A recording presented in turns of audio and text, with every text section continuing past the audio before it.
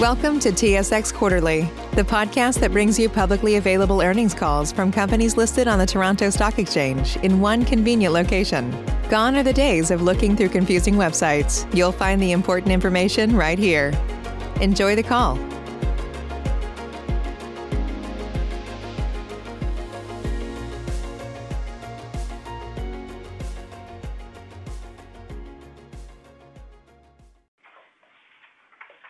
Good morning and welcome to Scotiabank's 2020 third quarter results presentation. My name is Philip Smith, Senior Vice President of Investor Relations. Presenting to you this morning is Brian Porter, Scotiabank's President and Chief Executive Officer, Raj Viswanathan, our Chief Financial Officer, and Daniel Moore, our Chief Risk Officer. Following our comments, we will be glad to take your questions. Also present to take questions are the following Scotiabank executives: Dan Rees from Canadian Banking, Nacho Deschamps from International Banking, Jake Lawrence and James Neate from Global Banking and Markets, and Glenn Gowland from Global Wealth Management. Before we start, and on behalf of those speaking today, I will refer you to slide 2 of our presentation, which contains Scotiabank's caution regarding forward-looking statements. With that, I will now turn the call over to Raj Viswanathan. Thank you, Phil, and good morning, everyone. I'll begin by discussing our financial performance, starting on slide 4. I'll then pass the call over to Daniel to discuss risk, and Brian will conclude our presentation with some observations and comments. The bank's results in Q3 were negatively impacted by a full quarter of COVID-19, which resulted in higher loan loss provisions and lower customer activity. Retail banking in Canada and across the international footprint saw lower revenue and higher loan loss provisions.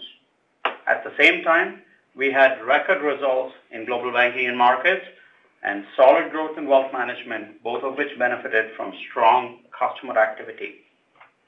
Adjusted net income was $1.3 billion and diluted EPS was $1.04 for the quarter, which is in line with the last quarter.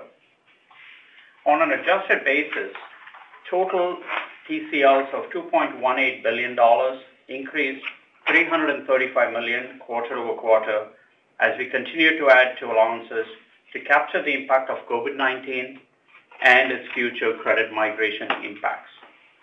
The PCL ratio increased 17 basis points quarter over quarter and 88 basis points year over year. With this, our allowances have increased to $7.4 billion, or approximately $2.3 billion in the last 2 quarters. Pre-tax pre-provision profit declined a more modest 3% on an adjusted basis. Adjusted revenue declined 3% from last year, or in line, excluding the impact of divestitures. Net interest income, excluding divestitures, was flat, as higher contributions from asset liability management activities and loan growth was offset by the negative impact of foreign currency translation. Non-interest income, excluding divestitures, was higher from strong trading and underwriting revenues that were partly offset by lower banking, insurance, and commission revenue. The core banking margin of 2.1% was down 35 basis points from last year. This was largely driven by higher balance sheet liquidity invested in lower yielding assets, which contributed to 13 basis points of this decline. Margin compression was primarily driven by corporate and commercial loan growth, outpacing retail loan growth this quarter that reduced margin by approximately 22 basis points. Adjusted expenses were down 4% year over year, or 1.5% excluding the impact of divestitures. Lower performance and share-based compensation, advertising and business development expenses, and the positive impact of foreign currency translation also contributed to lower expenses.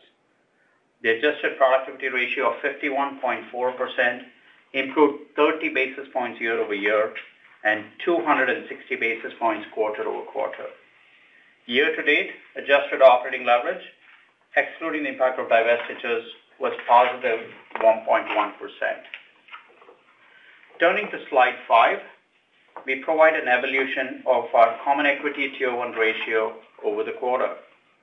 The bank's Common Equity Tier 1 capital ratio improved to 11.3% an increase of approximately 40 basis points from the prior quarter, due primarily to lower risk-weighted assets and internal capital generation, partly offset by the impact of revaluation of the pension liability.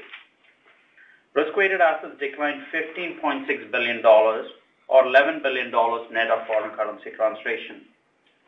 The reduction was primarily due to lower organic growth.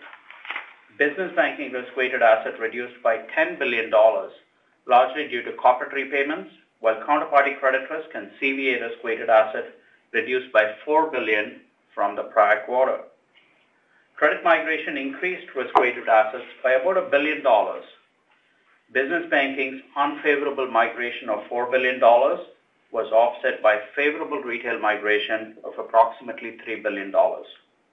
Retail risk-weighted assets benefited from lower overall delinquency rates in each of the bank's portfolios. Lower delinquency resulted from the impact of the government stimulus and the bank payment deferral programs, while lower consumer spending also contributed to the lower revolving credit utilization rates.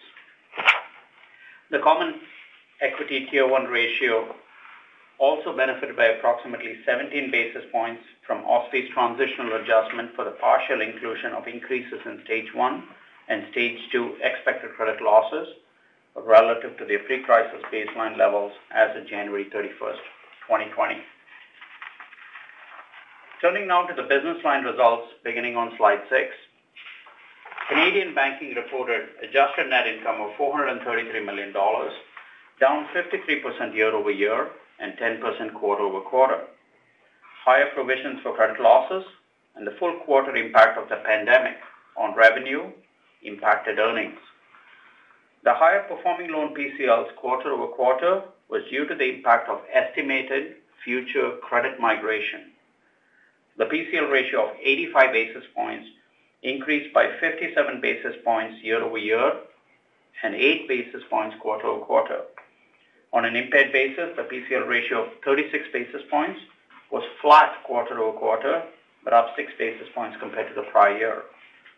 Total revenues were down 6% year-over-year as net interest income declined 4%, due primarily to margin compression. Total loans grew 5%, with mortgages up 6% and commercial lending up 10%, while credit card balances declined 13%.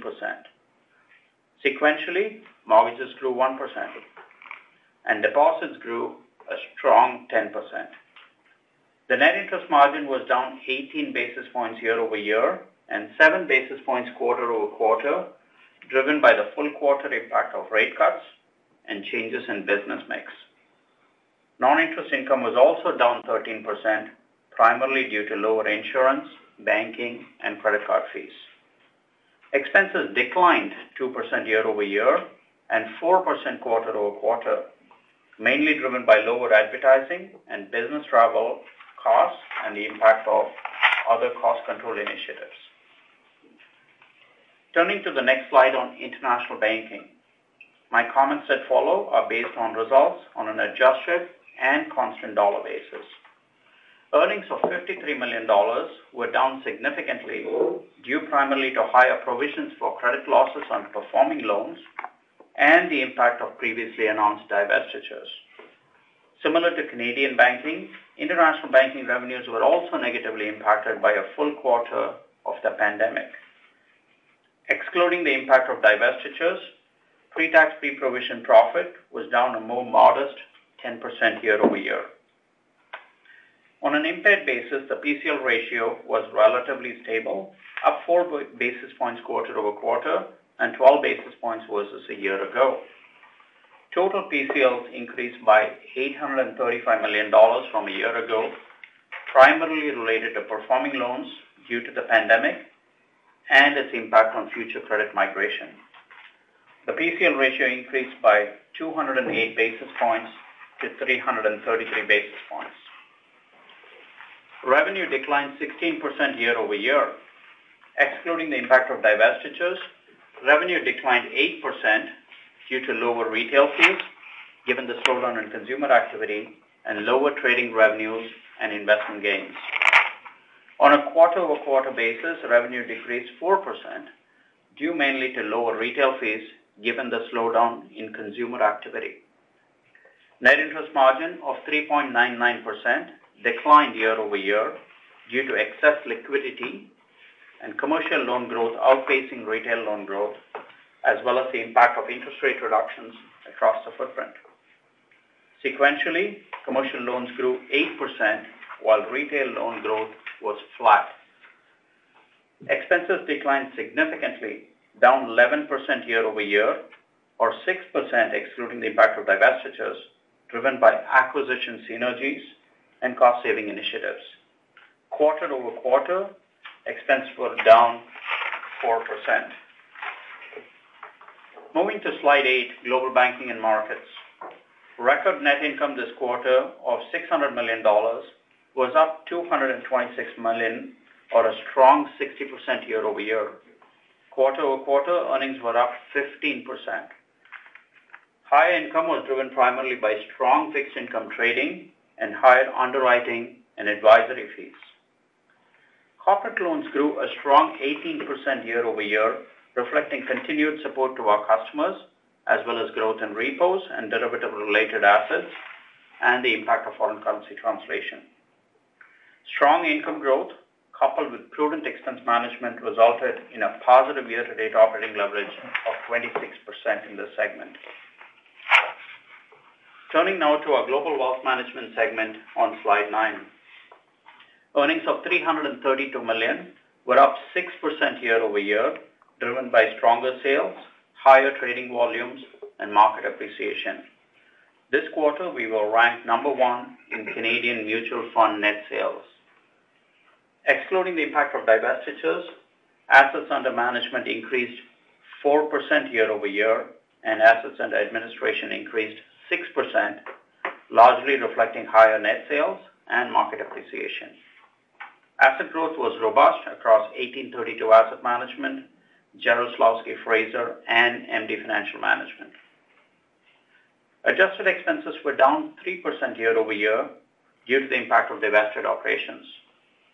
The productivity ratio improved by 160 basis points quarter over quarter and a strong 190 basis points year over year to 60.3%. Adjusted year-to-date operating leverage was 240 basis points, excluding divestitures, which makes this the third consecutive quarter with positive operating leverage. Wealth management results remain supported by strong investment fund performance. 80% of funds were in the top 2 quartiles for 3-year and 5-year returns. I will now turn to the other segment on slide 10, which incorporates the results of Group Treasury, smaller operating units, and certain corporate adjustments. The results also include the gains and losses on divestitures and asset liability management activities. My comments that follow are on an adjusted basis. The other segment continued to see favorable contributions from asset liability management activities that improved net interest income. Adjusted net income declined $33 million due to lower investment gains and higher operating costs related to COVID-19. I will now pass the call over to Daniel Moore to review risk. Thank you, Raj, and good morning, everyone. I'll begin my remarks on slide 12. The bank reported total allowances for credit loss of $7.4 billion. That's up from $5.1 billion 2 quarters ago, an increase of 45%. Over the same period, performing ACLs increased 56%. To put this in context, total allowances provide robust coverage for our current estimates of future net write-offs through to the latter half of 2021. Turning to slide 13. The bank reported provisions for credit losses of $2.18 billion in Q3, reflecting an increase of $335 million from the prior quarter. The PCL ratio increased 17 basis points from last quarter and 88 basis points from the prior year to 136 basis points. Over 80% of this increase was related to performing loans, mainly in international retail, and related to the macroeconomic outlook and its estimated impact on future credit migration. The impaired PCL ratio at 58 basis points was stable. it was up only 2 basis points quarter-over-quarter and up just 6 basis points year-over-year.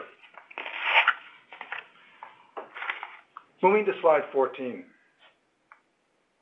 Last quarter, we stated that the COVID-19 pandemic and higher provisioning was likely not a one-quarter event, given its continued spread, its impact on the global economy, and of course, the resulting structural damage.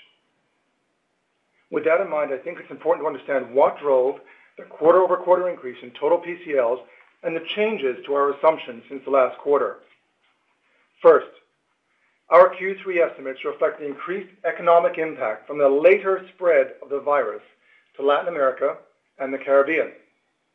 And second, many countries around the world, including Latin America, had expected to reopen their economies but were subsequently delayed. This also impacted our macroeconomic outlook. In addition to these developments, we have also exercised significant expert credit judgment to overlay model-generated numbers in order to capture the impact of future credit migration. Performing loan provisions increased $277 million quarter-over-quarter. Approximately 80% of this increase is related to international retail, and this reflects the items that we talked about earlier. More specifically, the increase in international retail provisions were related to unsecured lending exposures in Peru and in Colombia, as shown on the next slide. And these have been appropriately provided for based on our current estimates. I will now discuss the status of our customer assistance programs on slide 16 and how they've been incorporated into our outlook. Our customer assistance programs are working effectively. We can see this as our balances are declining daily, and payment activity is high for customers exiting the programs. Approximately 90% of the remaining customer assistance balances are expected to exit the programs through Q4. It's also important to note that participation in customer assistance programs is highly skewed to secured lending, such as mortgages. Unsecured lending, such as credit cards, represents only 6% of customer assistance balances, and these have been well provisioned. In Canada, approximately $42 billion, or 13% of our retail portfolio, was enrolled in our customer assistance programs in Q3, and this was mostly related to mortgages. In fact, only $200 million of the exposure is in our credit card book. Furthermore, 96% of customers who have exited the program are current.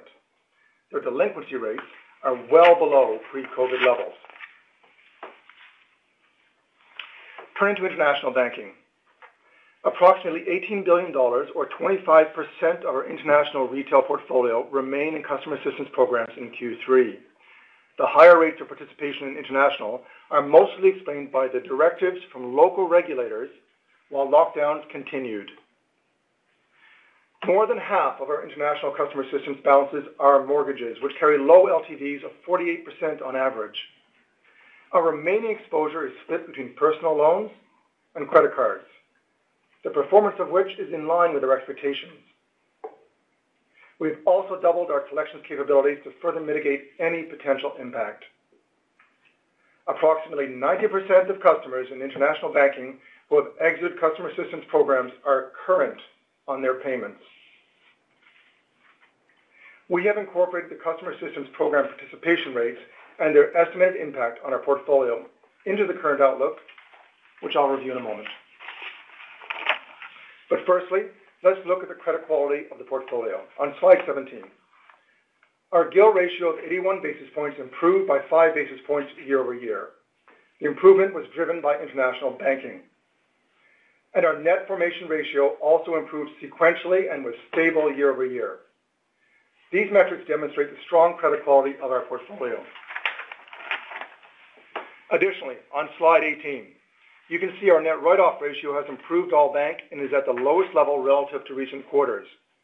This positive performance has been driven by Canadian banking and international banking, which have been favorably impacted by the customer assistance programs.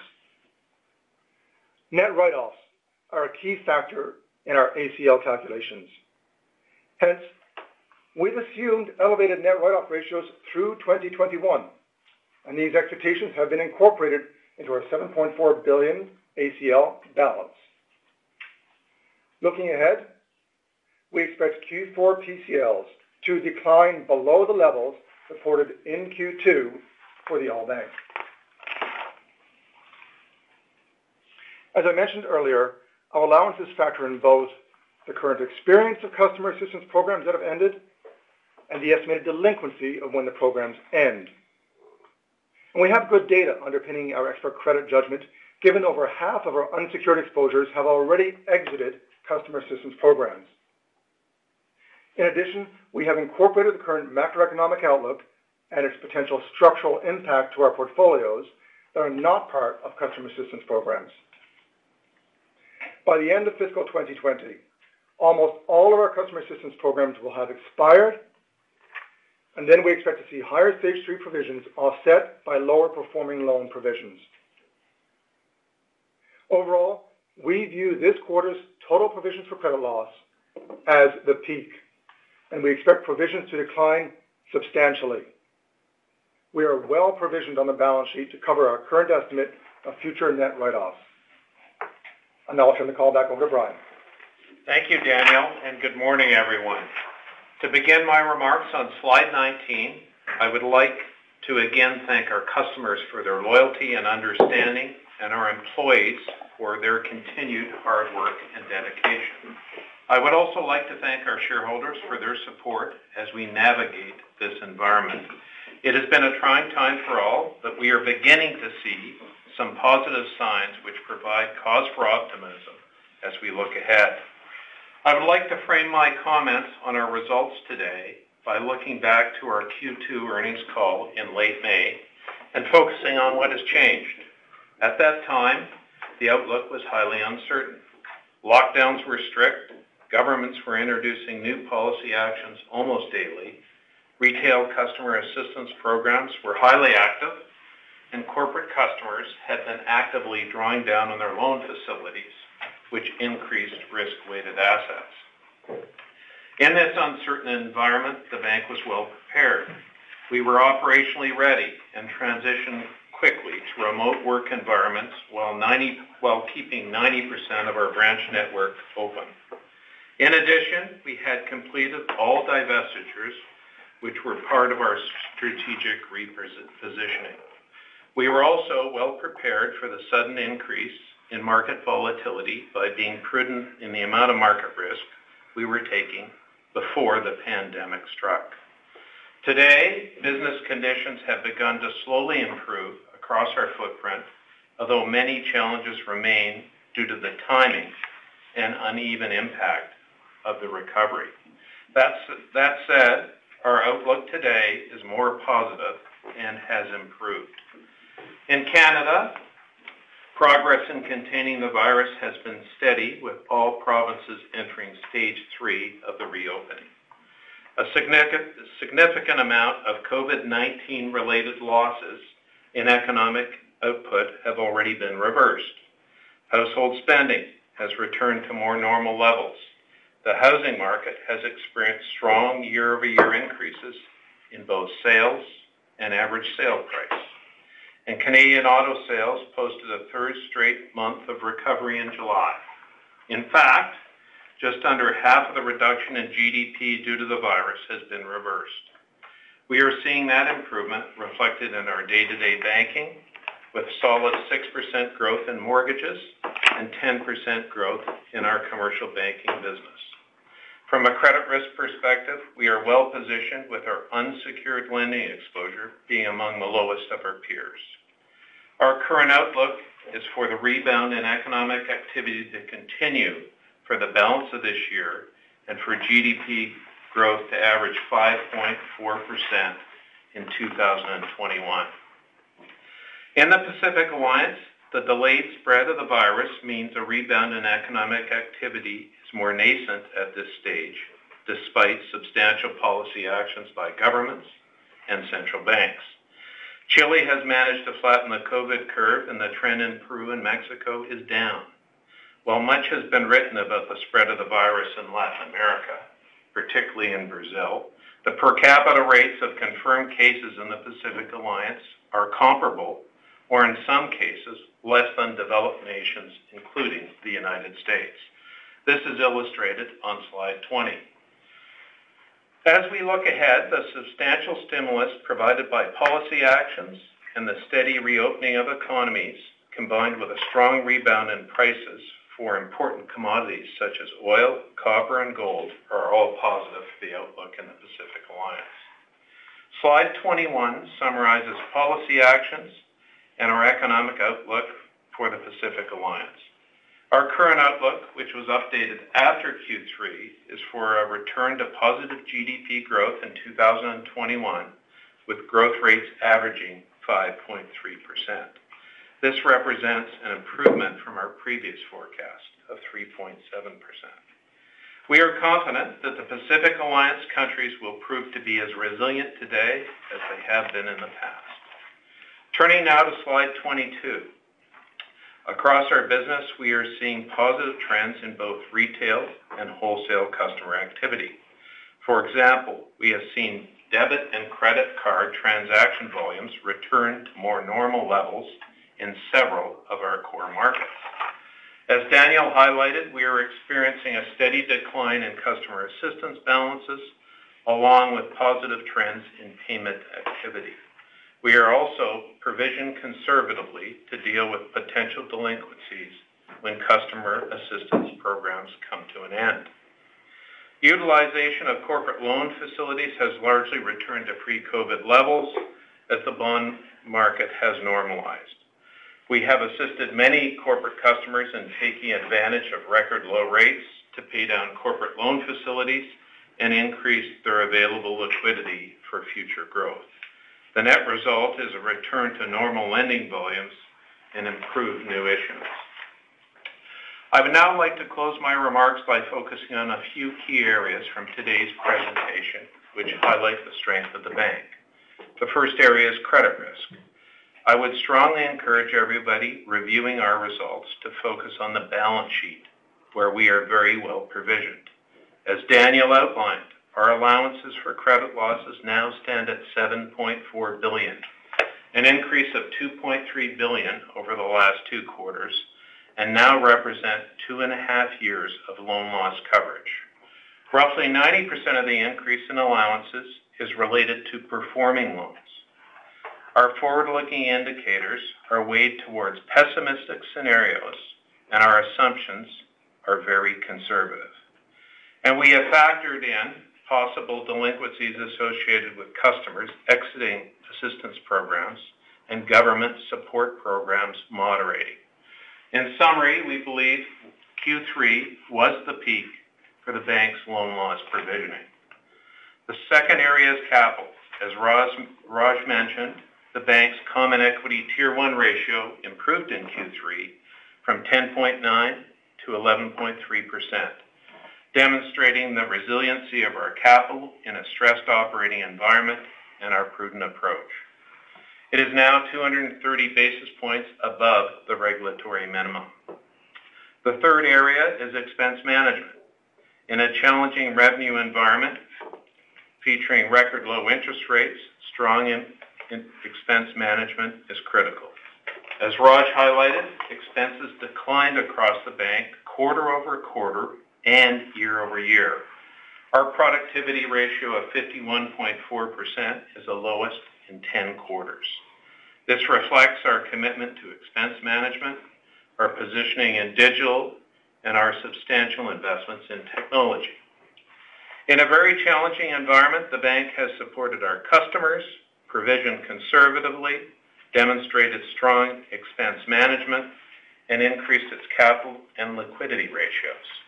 As a result, we are very well positioned for the economic recovery.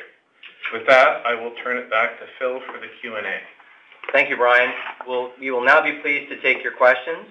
Please limit yourself to one question and then rejoin the queue to allow everyone. Ibrahim Punawala with Bank of America Securities. Please go ahead. Your line is open. Thank you, and good morning. I guess my question, both for Brian and Dan, is just around one. Thanks for the story on the Pacific Alliance countries, but talk to us in terms of which country are you most cautious around when you think about credit? You flagged the unsecured portfolio this quarter. Just tell us where we should expect or where you think the risk of being blindsided or highest level of risk on credit is within the 4 countries. And if Dan, you could just add some color to your guidance for lower PCLs, if there's some cadence in terms of what we should expect, impaired versus performing, and the magnitude of decline we should anticipate. Thank you. Hi, Ibrahim. Thank you for the question. I'm going to ask Nacho to start off, and then Daniel or I might jump in after. Thank you, Ibrahim. Look, let me give you my perspective of where are we in the Latin American countries. As Brian mentioned, COVID started later than Canada, so there is a lag effect. But we are already seeing clear signs that the Pacific Alliance countries are in a recovering path and following the positive trend we're seeing in North America. Let me give you some examples. In general, commodity prices are important for the region. And in Chile, for example, mining production is above last year, and copper prices are above pre-COVID levels. So exports of mining in Chile are 13% year over year, which is very positive.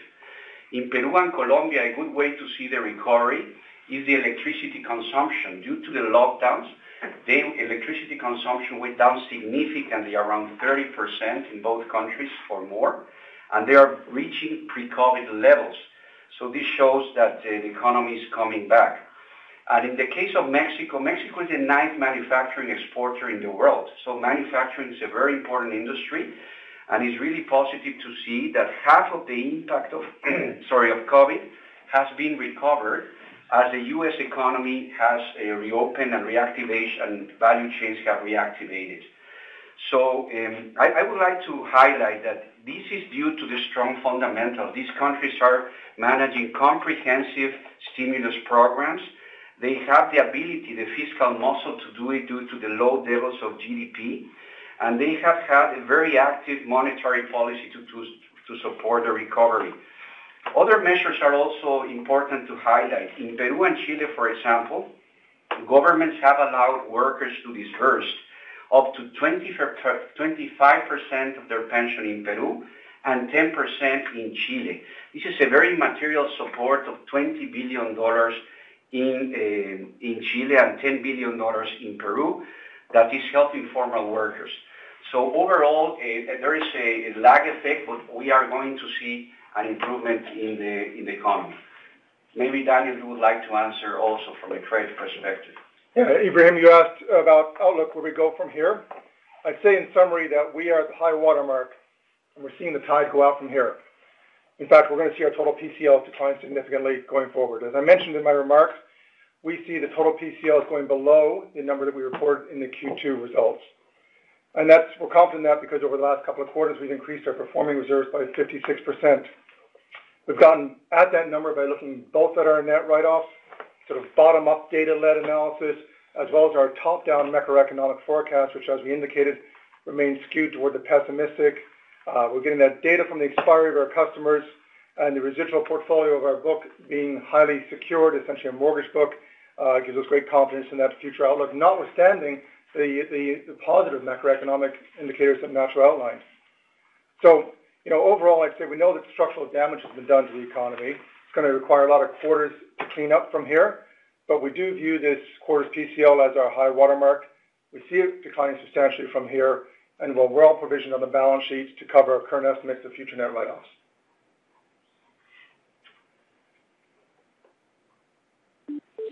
Thank you. The next question is from Gabriel Dechaine with National Bank Financial. Please go ahead. Good morning. I want to thank you, first of all, for slide 16. There's some good data in there. A couple questions about it, though. First, the percent of people coming off of the deferrals that are current, 96% Canada, 89% international. Do you think that trend or that number is representative of what we should expect as there's more expiries over the next few months? And then second, in international, we see the percentage of deferral exposure that expired, and it's 27% in international. I thought that would have been higher because a lot of the deferrals there were for 4-month periods, which probably would have got us into Q3. Wondering if there were any extensions that you granted there or plan to in August. Okay, Gabriel, let me take that question and start, and then I'll hand this over to Nacho for some more detail on IB. First of all, if you look at where we stand on the outlook on the deferral customer assistance programs from here in Canada, I think the important thing to call out here is that the residual book that we have is 94% mortgages. So, these are high-quality mortgages with an average loan-to-value of 45%. High FICO scores, effectively, it's a super prime book of business. So really, we're not very worried about that. The residual portion of that portfolio is effectively a small piece of cards. You mentioned that was $200 million. And then it's prime auto. And again, we've got a very positive outlook on how that's going to perform from here. So we're relatively well positioned and optimistic on the Canada portfolio. Your question on business mix driving different deferral expiries in international banking. Here, I think it's important to note that the deferrals were offered later in many of the geographies in international, and even within international, there was a bifurcation between some of the countries and how they offered the programs. So if you look at Peru, for instance, we've had a material decline in our balances of 40% versus some of the other countries, such as Mexico, which entered later. I'll let Nacho give some additional color there. Well, sorry, if you can comment as well on the August experience, because more than half of those are expiring in August, and we're through most of the month. Just if you tell me what's going on now. Sure. Let me tell you that I'm quite encouraged with these payment levels, close to 90% of the $6.5 billion that have exited from the customer assistance programs, because as Daniel mentioned, a large portion of that is Peru, which is mostly an unsecured portfolio. So it's showing quite resilience. And also I would like to highlight that those that are not in deferral are paying at similar levels to pre-COVID. So we expect, as you can see in this slide in the schedule, we're going to have in August and September the bulk of the deferrals programs exiting. As you also highlighted, regulators have extended the option for customers to participate in the customer assistance programs as lockdowns also extended in the region. I'll probably have to follow up offline here. Thanks. Thank you. The next question is from John Aiken with Barclays. Please go ahead. Good morning. Daniel, when I look at the macroeconomic scenarios on slide 25, obviously we're seeing some improvements across the board in terms of the forecast for Canada and the U.S. in terms of the outlook.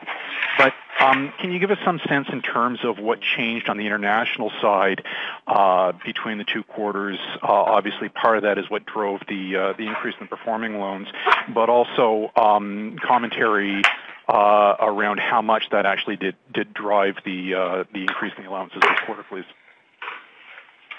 Yeah, so as I referenced, in Canada, of course, and in the U.S., we follow those very closely. We've seen macroeconomic data that's better on a Q-over-Q basis, and you'll see that reflected somewhat in our forecast. Although I will note again here that we have overweighted our pessimistic scenarios versus our base case. We continue to do that. We continue to have a negative perspective so that we have conservative provisioning here. If you look at international, the change in the macroeconomic forecast there has been driven by the longer and extended impact of the lockdown measures that we had in those countries.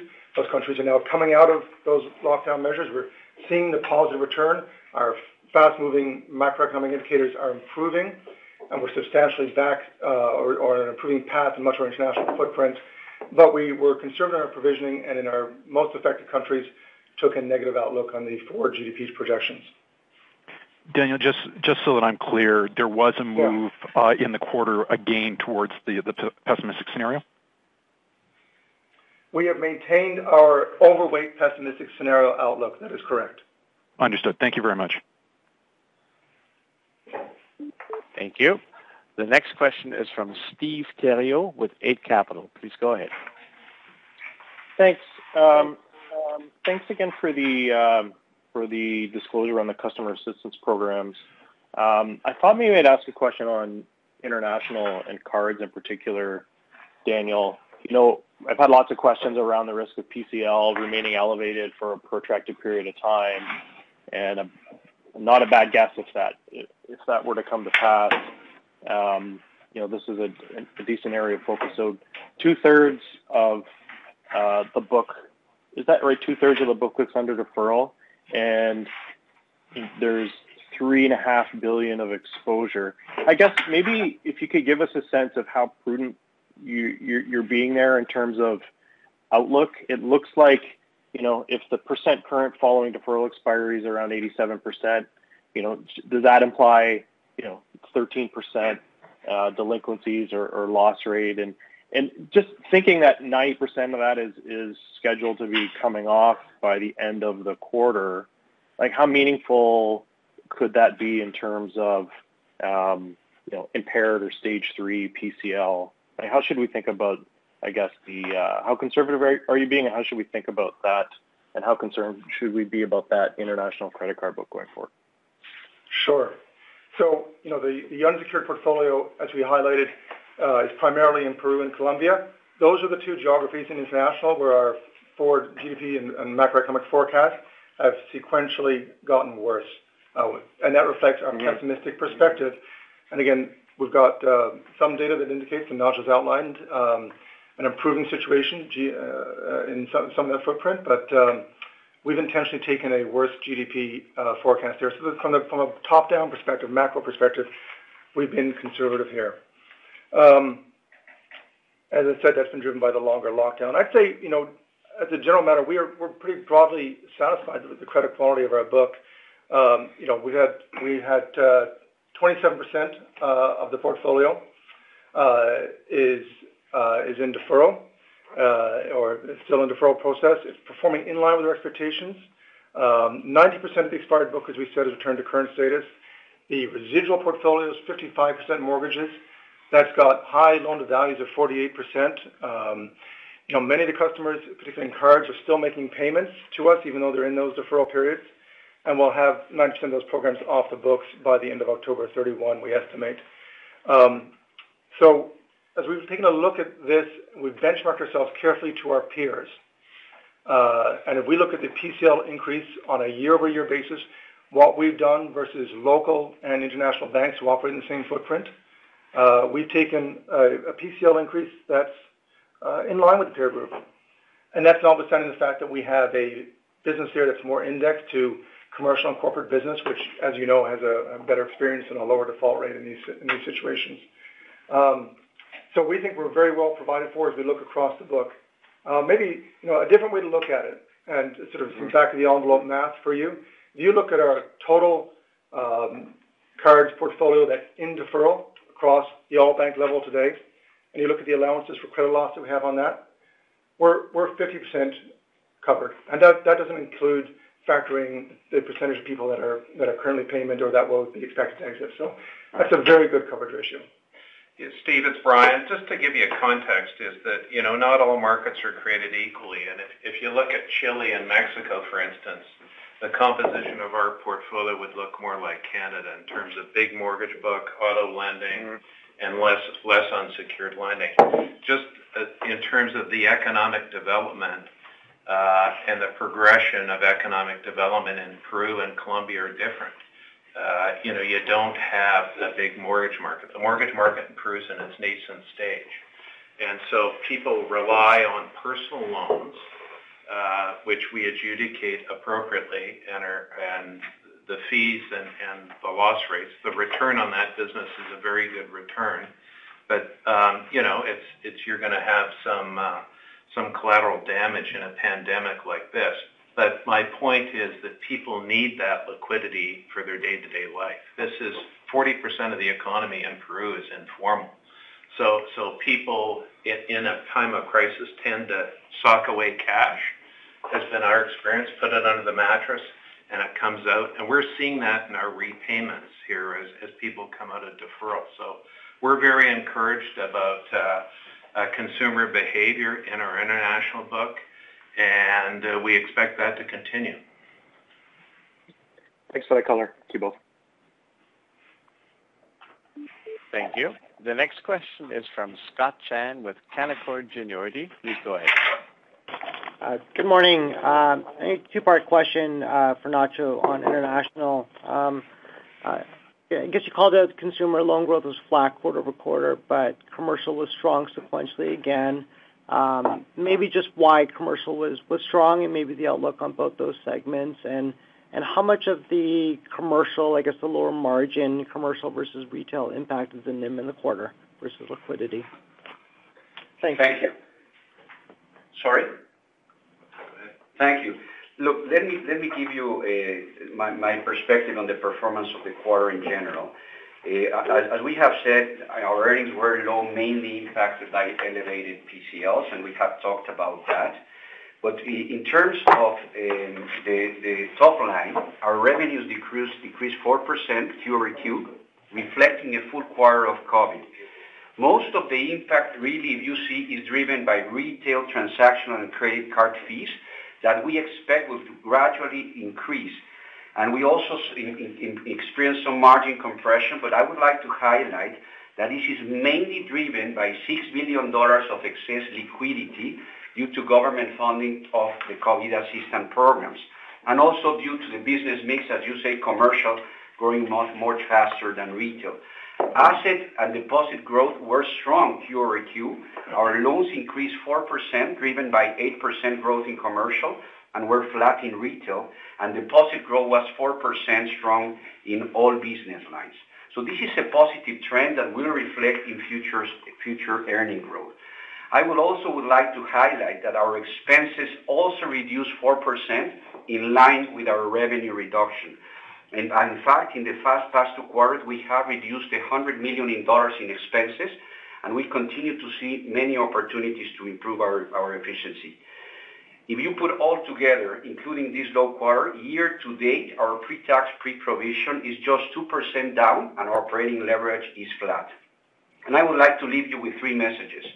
First, that we have reshaped our footprint in our business.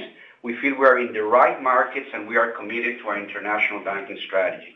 Second, we expect this to be the quarter with the highest PCL in international banking. And third, you will see our earnings improving in Q4 and beyond. Let me just make a comment on NIM since you asked about it. Overall, I say international NIM, forecasting and trying to break down this business is complicated. It's a number of diverse economies. We have inflation-driven, pricing and so on. So a number of factors move the NIM even in normal times.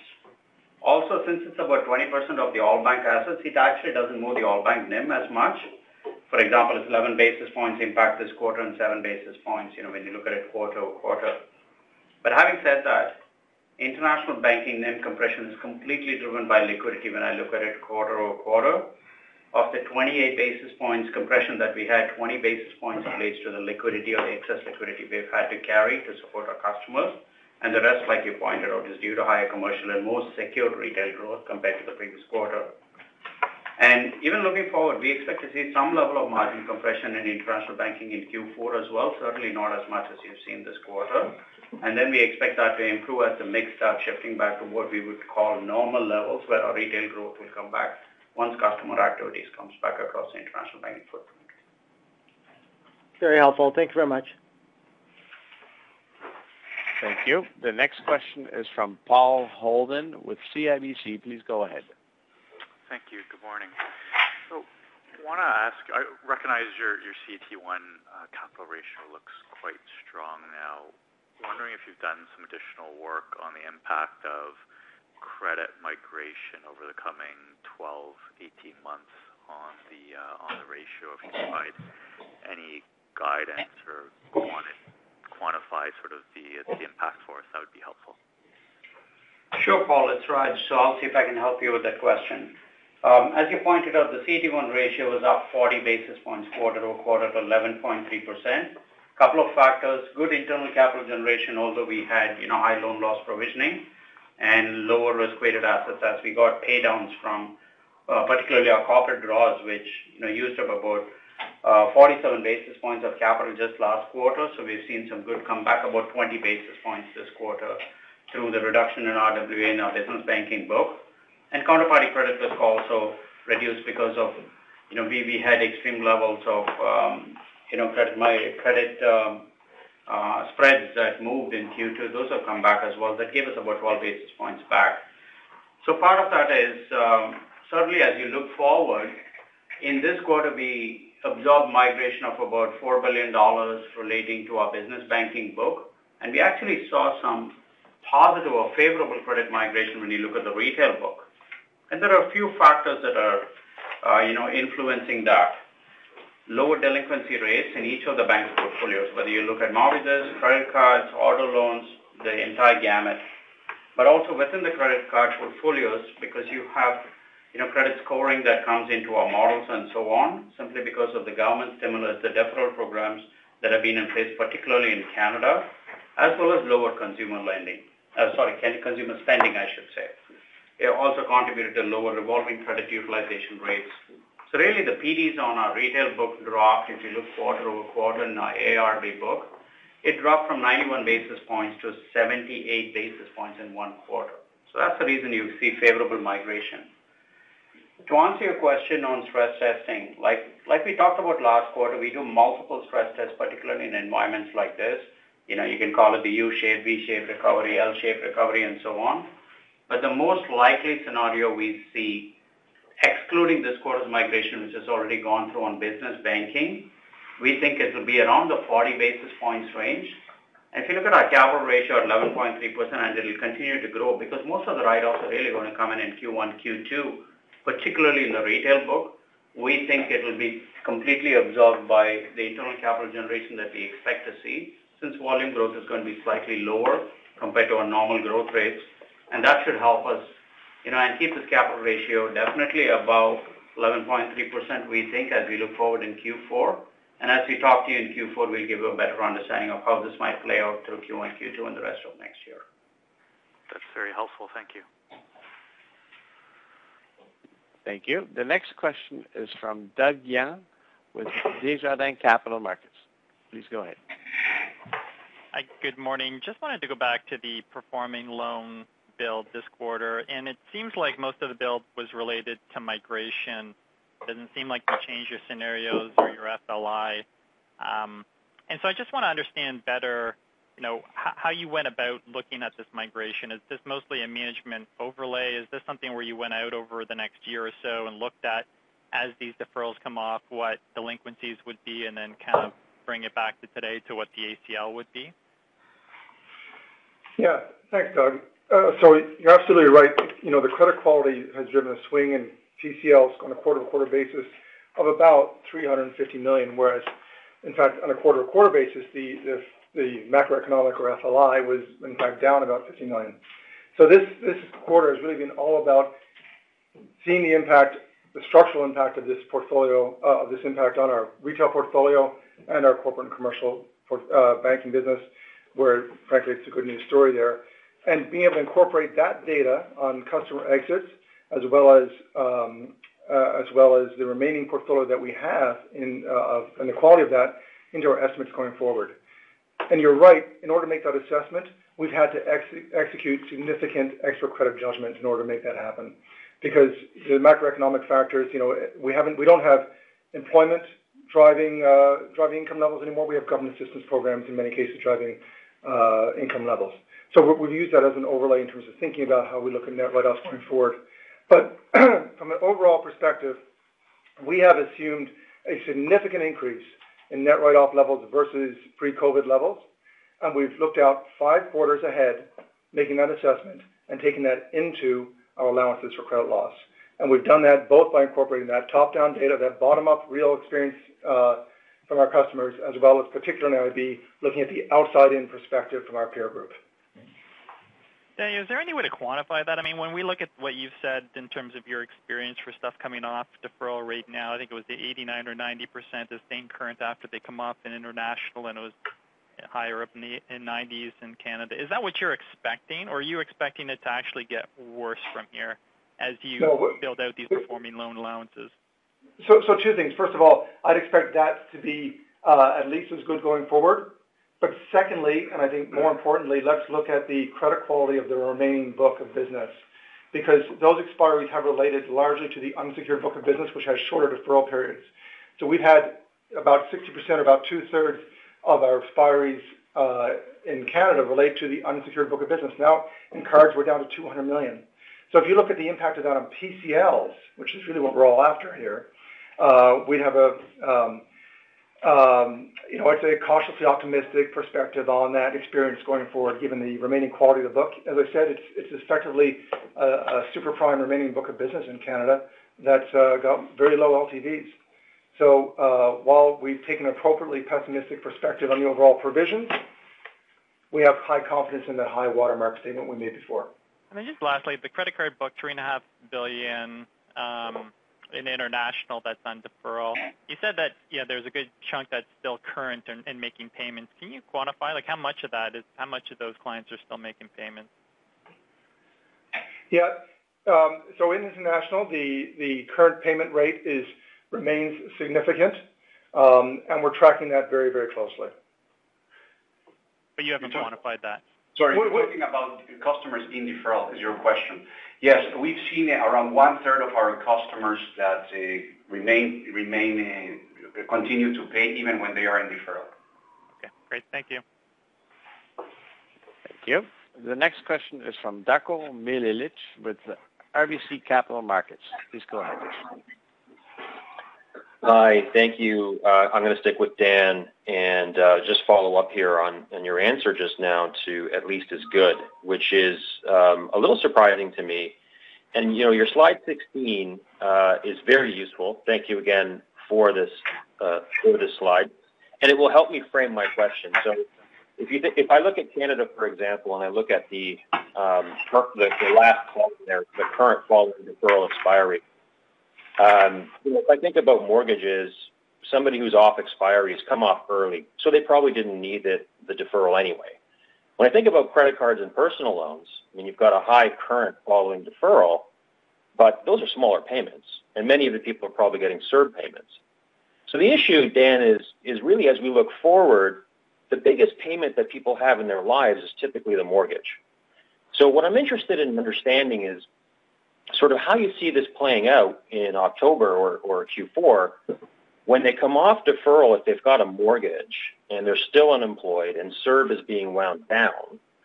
Could you provide some insight as to how many people in that mortgage book are unemployed, have CERB, and potentially other loan balances where they would have difficulty making those payments once that big deferral of the mortgage comes due? And maybe perhaps provide some data on, those credit cards. You say they're current, but how many are actually making full payment versus minimum payments? Thank you. Yeah. So on the card, on the card portfolio, at the end of your question there, we still have about 70% of our portfolio maintaining current position on the card balances in Canada, and that's consistent with our experience through this since the start of this. So the quality of that remaining card portfolio, although as I said, we're down to 200 million, has remained consistent from a payment perspective. Your question really revolves, Darko, around what's happened on transition as some of these government assistance programs roll off in what is now October, given the additional extension that we've had in Canada, and transition into the revised EI assistance programs that we have in Canada now that were recently announced, amounting to a significant 37 billion of assistance in Canada. And here significantly, that has been extended not only to those that need sick leave, for instance, but also to those that only have 120 hours of employment in the last year. That's a material piece of assistance that we have in Canada. So we think that addresses many of the questions we had prior about some of the challenges about transition off those CERB payments going forward. You're right that the bigger portion of the payment amount is in the mortgage portfolio, but here again, I'm going to come back to, I think what we're all focused on today is the provisions for credit loss outlook. And when we're dealing with a mortgage portfolio that's super prime effectively, and has a 45% LTV, we don't see a significant impact. And Daniel, maybe I'll just follow Darko. It's Dan Rees from Canadian Banking here. Clearly at 99.4% current following deferral expiry is a tremendous result so far. For those still in deferral, the FICO score is close to those that are not in deferral. So in general, our mortgage book sits around 800, and those in deferral are about 750 or higher. We have identified in June, based on seeing CERB data and EI data, the customers we would qualify or characterize as vulnerable. Through the course of July and into August, we will have contacted all of those mortgage customers 2 months ahead of their scheduled repayment and are working with them on a case-by-case basis, and we're encouraged by what we saw through the month of August. And what would the proportion be of those that are vulnerable, Dan? And do you have a similar statistic for the international?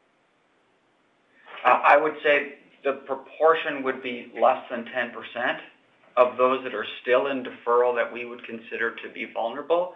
The size of their payment, while significant, is not in comparison with the rest of their credit capability. So when we look at that tail, if you like, we get comfort, especially to Daniel's point around LTV. Should the consumer decide that they're not capable of continuing, the mortgage will move and we will exercise our right. That is a possibility. On the mortgage side in international, Nacho? Well, what I would say in international is that the customers are also similar. This is an option. It's encouraged by regulators broadly. And I would like to highlight that this is in the memory of our customers. Major events in our region, like earthquakes in Chile, Mexico, hurricanes in the Caribbean, have allowed us to provide massive support similar to what we are seeing. So what I can tell you is that this level of payments that we are seeing on the exited portfolios, on the assistance programs, are on target. And these are quite encouraging, and we hope we have now an important exit in the fourth quarter, that they continue at the same pace. We have increased our allowance for performing loans $1 billion in 2 quarters in international banking. And our ACL today is more than 2 times our net write-offs of last year. So we feel we're well provisioned with the information we have today. Darko, it's Brian. Just one thing that Nacho, in answering another question from somebody else earlier, and it doesn't get a lot of color here, but the relief that the Chilean government and the Peruvian government have given for people to take money out of their pension plans, we can argue whether that's good policy or bad policy, but that's equivalent to the government of Canada saying you can take $100,000 tax-free out of your RSP to get on with your life. These are big, big programs for these countries and will bode well for consumers in terms of how they handle this. I think, I just wanted to emphasize that. Yes. They represent 2 to 3 times the monthly income of our average worker in this country, so it's quite material. Okay, thank you. Thank you. The next question is from Mike Rizvanovic with Credit Suisse. Please go ahead. Hi, good morning. Probably a question for Nacho. Just wanted to go back a couple quarters on the guidance that was provided. The earnings power of the international business post-dispositions, I think the number was $525 million, and obviously it's a much different environment now, but is that something that you could potentially get back to maybe by the end of fiscal 2021, or is that more of a fiscal 2022 story when we think about that segment's earnings power without the noise from elevated PCLs? Look, thank you for your question.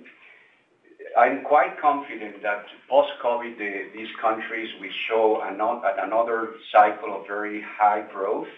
And this is because of the structural characteristics of the countries. A 250 million population, low levels of banking penetration. Fundamentals matter, and they have managed and weathered well COVID. So for sure, 2021 is going to be a transition year. But I have no doubt that the banking industry will resume double-digit growth post-COVID. And I'm quite confident of these targets for international banking as a medium-term target, of course, highlighting that we are still going through difficult months and we still have to see, a consistent recovery and growth. Okay, thanks for that color. I had a really quick numbers question as a follow-up on the customer assistance program slide. So in the footnote, it says the Canadian payments percentage includes accounts that have not yet completed first billing cycle since expiring. So what I'm wondering is that 96.3% in the right column that's quoted, how would that be? How much lower would that potentially be if you excluded, or if you only included the accounts that have come off deferral that have actually gone through a first billing cycle since the deferral expiry? Hi, it's Dan Reese here from Canadian Banking. I don't have that number at hand, but it's not a significant difference. We're simply sharing that footnote to reflect the point that when the loan expires, it takes a full 30 days for the payment to become due in most circumstances. That's all. I wouldn't read much into that. Okay, thanks very much. Appreciate it. Thank you. The next question is from Mario Mendonca with TD Securities. Please go ahead. Good morning, Dan. If we could go back to the comments you made around credit. You said that the estimated future credit migration, you built in estimated future credit migration out to the latter half of 2021. I would have expected that kind of credit migration contemplated, that it would have had a similar effect on book quality. Specifically, what I'm getting at is I would have expected the probability of default to have moved materially higher across your loan book, including consumer. But there does appear to be a disconnect then between what you're building in from a credit perspective and what we've seen so far in terms of book quality. I guess my question is that still to come? Like updates to your probability of defaults across all your loan books, corporate, commercial, and consumer, are those still to come in subsequent quarters, or are you done? Hey, Mario, it's Raj. I think you're referring to book quality, which we put out as part of our regulatory sub-pack, correct? Yes. Okay, yeah. So, yes, the capital will lag, like I mentioned earlier, because of these deferral programs. It started as far as business lending goes. Like I mentioned, we took $4 billion of risk-weighted assets, so that will be kind of in sync with what you would see for loan loss provisioning. But certainly the loan loss provisioning on the retail book is coming in much earlier because of IFRS 9 performing loans requirements, and the capital impact of it will be delayed as write-offs start coming in Q1, Q2, and these portfolios actually migrate to, a higher or a lower PD, I should say, or a higher PD and a lower quality, as well as if they went into impaired, and that will reflect in the capital, which is why I said about 40 basis points could be the impact of migration to an earlier question, but that will come through, I would say, early part of 2021 as these programs play itself out. But you're right, it's a lag effect. So would I be correct in saying that the probability of default, those numbers have been updated for corporate and commercial, and retail is just, as you suggested, will come through later? Is that correct? Completely correct, Mario. That's why I referred to the retail PDs. If you look at ARB portfolio and the reg sub-pack, has dropped from 91 basis points to 78 basis points, and that'll come back to 91 being a more normal, and perhaps might go higher too, depending on how these portfolios migrate in future quarters. You wouldn't expect much. Sorry, go ahead. Mario, Daniel here. We've gone through and we've taken a full bottom-up position on the whole corporate commercial portfolio and re-rated everything that's in there as necessary. We found, frankly, only 4% of our portfolio needed re-rating, and of that, 80% was only one credit notch. So that shows the resiliency of our portfolio, which is, is 85% investment grade. So that's performed very well. We're very pleased with that. And then your comments there specifically related to corporate and commercial? Yes. Okay, thank you. Thank you. The last question will be from Sohrab Movahedi with BMO Capital Markets. Please go ahead. Okay, thanks. Just wanted to go back to Nacho. Get a sense, Nacho, as to what, if any, changes have been made to risk appetite towards the business in the region, where the growth is likely to come, and whether or not there has been a shift, and does Dan's forward-looking on expert judgment assume a skew towards more of a secured book, or is it more of the same, and whether or not, from the business perspective, the trends in expense management that you have kind of highlighted can persist, or are there limits as to how much lower expenses can go from here in the international segment in particular? Thank you. Thank you very much, Sohrab, for your question. Well, it's already happening, and I expect that in the next few months, we will have more opportunities to grow in commercial and the retail secured business. They are more resilient to the recession until the economies are back to a growth path. But eventually, as we have mentioned before, we expect that both segments will start to grow in a much more balanced way. And our risk appetite has been adjusted accordingly, taking some lessons from this event. But we remain highly confident on our strategy, and the risk appetite will gradually adapt also to the conditions of the markets. I would like to say that there is a significant digital acceleration.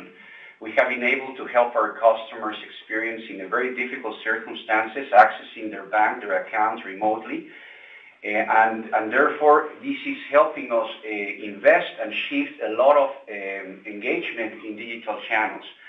And therefore, we continue to see, as we have seen, significant opportunities to improve our efficiency and continue this trend and the track record we have in solid expense management, Sohrab.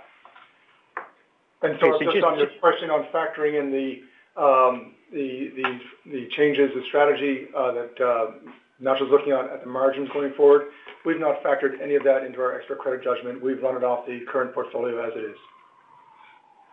So just, Daniel, to be crystal clear on that, at least for the foreseeable future, growth in commercial and better, I call it secured stuff, would be an improvement, so to speak, relative to where your book quality estimates are.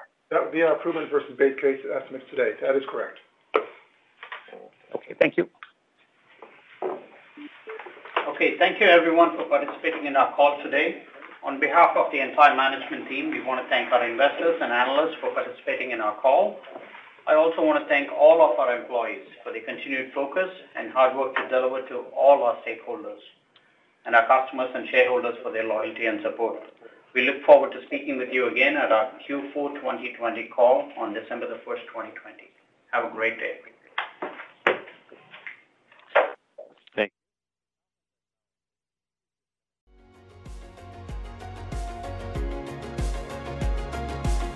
Thank you for listening to TSX Quarterly. If you enjoyed the cast, remember to leave a good rating. And remember, for any additional inquiries, please consult the company's investor relations section on their website. See you next time.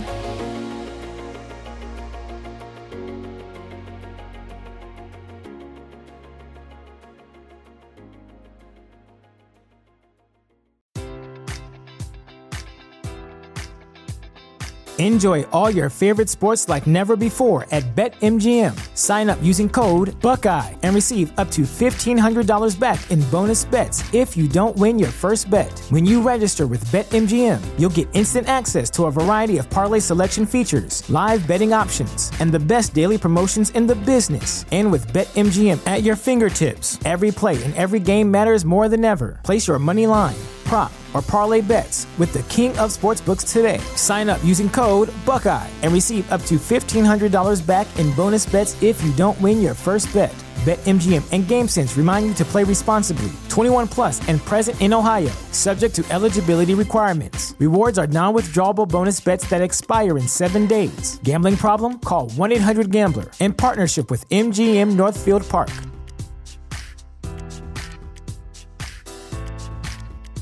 Sick of being upsold at gyms?